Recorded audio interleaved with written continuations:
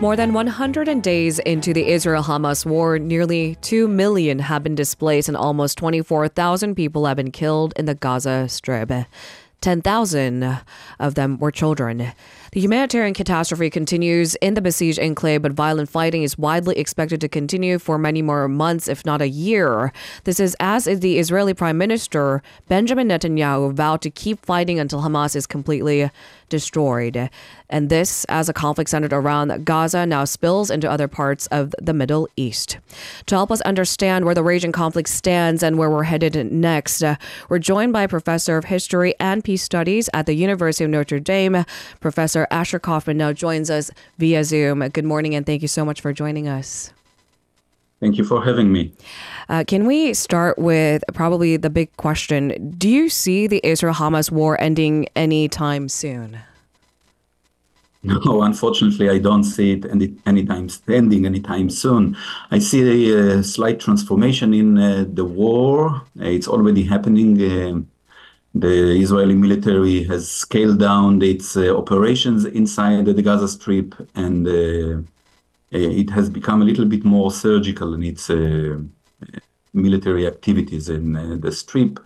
So that we see a transformation in the intensity of the fighting, but I don't see that war changing. And as you have already indicated, there are increasing chances that we will see the region getting more and more involved in this war. Dr. Kaufman, I would like to make the comparison to other conflicts and wars in the region. You've carried out extensive research on the history and conflicts in the Middle East at large. Is this war the worst the world has seen in recent memory? I mean, I suppose there are many measurable standards, but what is your 2 cents? Yeah, I mean, first, in comparison to other conflicts, other wars within this Israeli-Palestinian or Arab-Israeli conflict, this is likely only comparable to the 1948 war in terms of intensity and number of casualties. No other war, no other conflict between the parties since 48 has reached this level of intensity. Mm-hmm. What is unique about this conflict is that probably October 7th was the most violent day in the history of the conflict since it started in the late 19th century. Mm. So that makes that day really, really unique. The level of violence and the kind of violence that we saw on October 7th has no parallel in the history of this conflict. And from that moment on, from October 7th to the present, the intensity of violence has definitely increased. But I think we should also acknowledge the fact that the Arab-Israeli conflict, and specifically Israel-Palestine, is not the most violent conflict in the history of the 20th or the 21st century. Actually, from the perspective of casualties, it is not the most violent conflict that we. You just think about the casualties in Ethiopia, in the civil war in Ethiopia in the last few years, the civil war in Syria. We are talking about hundreds of thousands of deaths in just these 2 civil wars in recent years.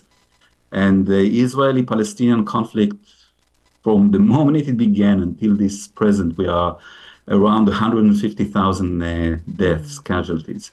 So I think that needs to be reminded to viewers, observers of this conflict, who think about it as extremely violent.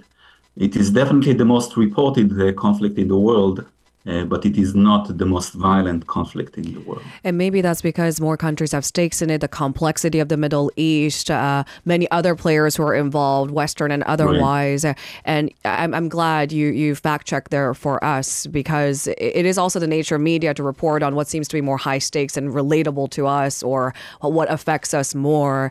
And so thank you so much for making that comparison. Now, I think one of the biggest difficulties of reporting on the Middle East or talking about it is the sheer complexity of it. Once you start to go deep, there's a lot of history there, who plays on which side and which groups arise. So I want to start with maybe a talk on the Hezbollah. Tensions keep escalating between Israel and the Iran-backed Hezbollah after that's Israel's killing of the Hezbollah commander on January 8th. The group is considered to be among the most heavily armed non-state groups in the world. It's estimated to have 10 times the military capability of Hamas. Can you tell us a little bit about who they are, and why is it important to note the drone attack specifically?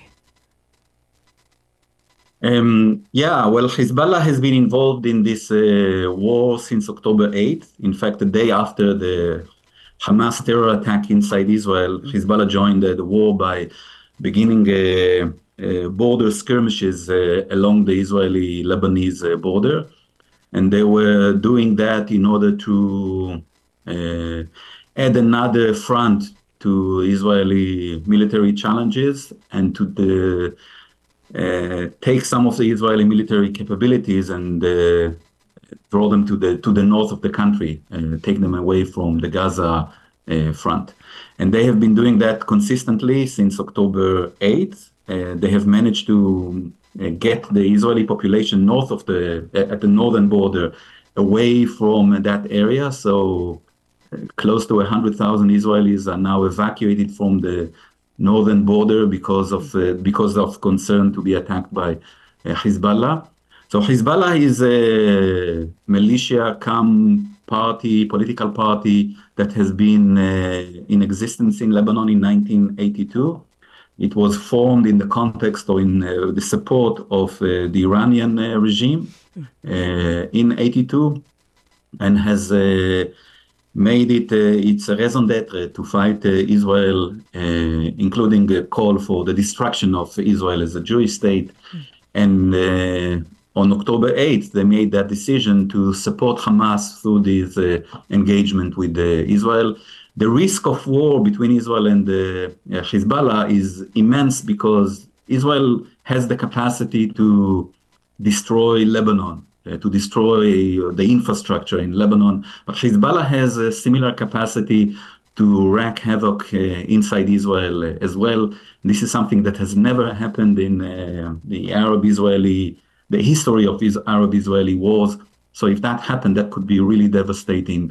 And it could draw other players into this war, because Israel is not going to let Hezbollah just engage in a war between Israel and Hezbollah, but would likely also draw Iran and Syria into the fray.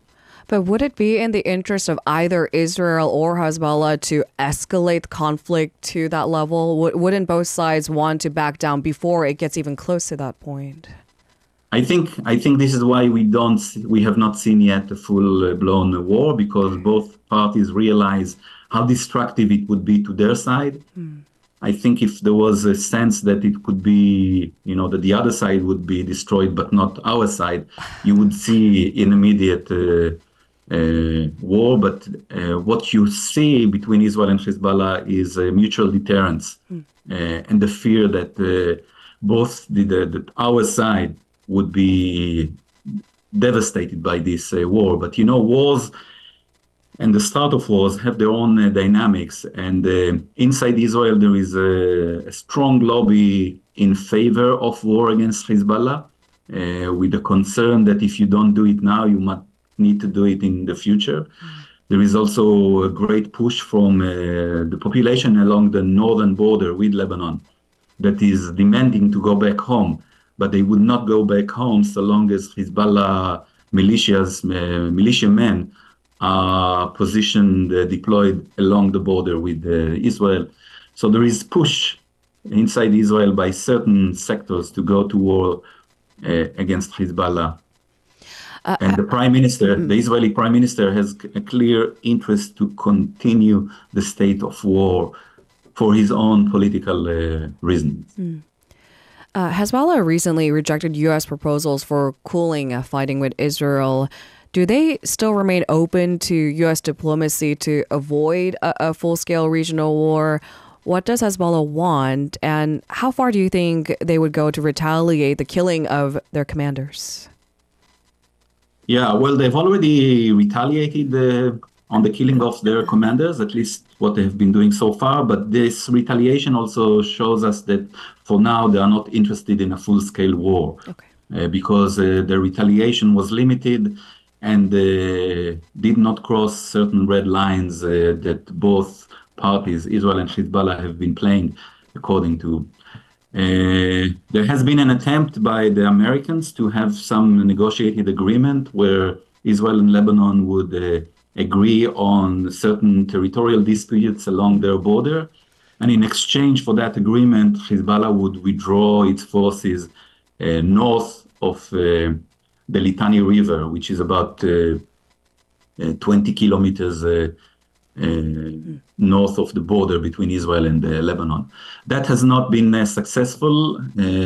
Hezbollah rejected the American proposal, but at the same time said that they are open to other diplomatic proposals.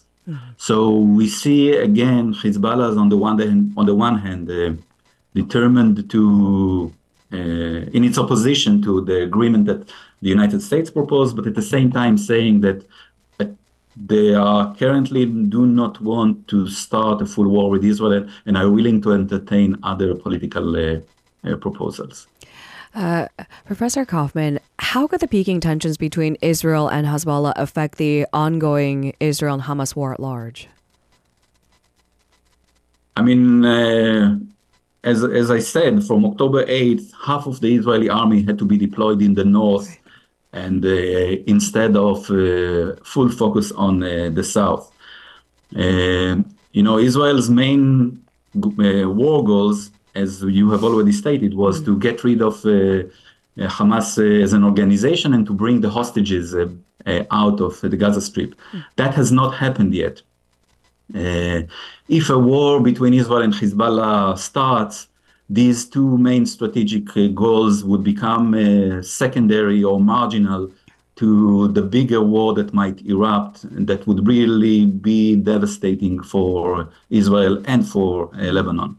So there is a direct link there. It is also tied to Iranian interests in the Middle East, which are becoming more and more complicated. We see Iran now engaged in military skirmishes in Syria, in Iraq, in Pakistan, all in an attempt to demonstrate its own resolve in a region that is becoming more and more unstable as we speak. Which brings us to our next question. Another Iran-backed rebel group, the Houthis, also entered the picture. Who are they, and why are they attacking commercial vessels in the Red Sea? Well, the Houthis are a movement, a militia, a political organization centered mainly in northern Yemen. They emerged as a very powerful militia during the Yemenite civil war in the last decade. Now they control a large part of the Yemenite regions that are with the largest population centers, and they have been supported by Iran for more than a decade in this Yemenite and regional war that involves both Iran and Saudi Arabia in Yemen. And Yemen, for your listeners, is located strategically in a really, really sensitive site. The Bab el-Mandab Straits that lead to the Suez Canal, where more than 20% of maritime commerce goes through. So that place where Yemen is located has the capacity to disrupt global commerce through the control of these straits, and this is exactly what they are doing now. They are trying to prevent ships that are destined to go to Israel, but they have also blocked other ships in that straits. And their argument is that so long as Israel engages in this war in Gaza, they would continue and disrupt global trade. Yeah.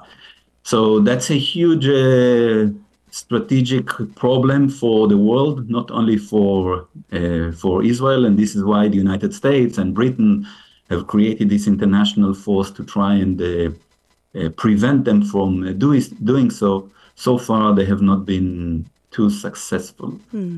The American-led alliance. Professor Kaufman, just within our conversation, I feel like I can guess the answer to our final question today, but do you see a foreseeable diplomatic solution going forward, perhaps a deal between the United States and Iran? Could they broker something? I think this is one of the key questions. You know, it's the $1 million question. At the end of the day, I think this conflict has to end through some international diplomacy involving the major international players, including the United States and Iran.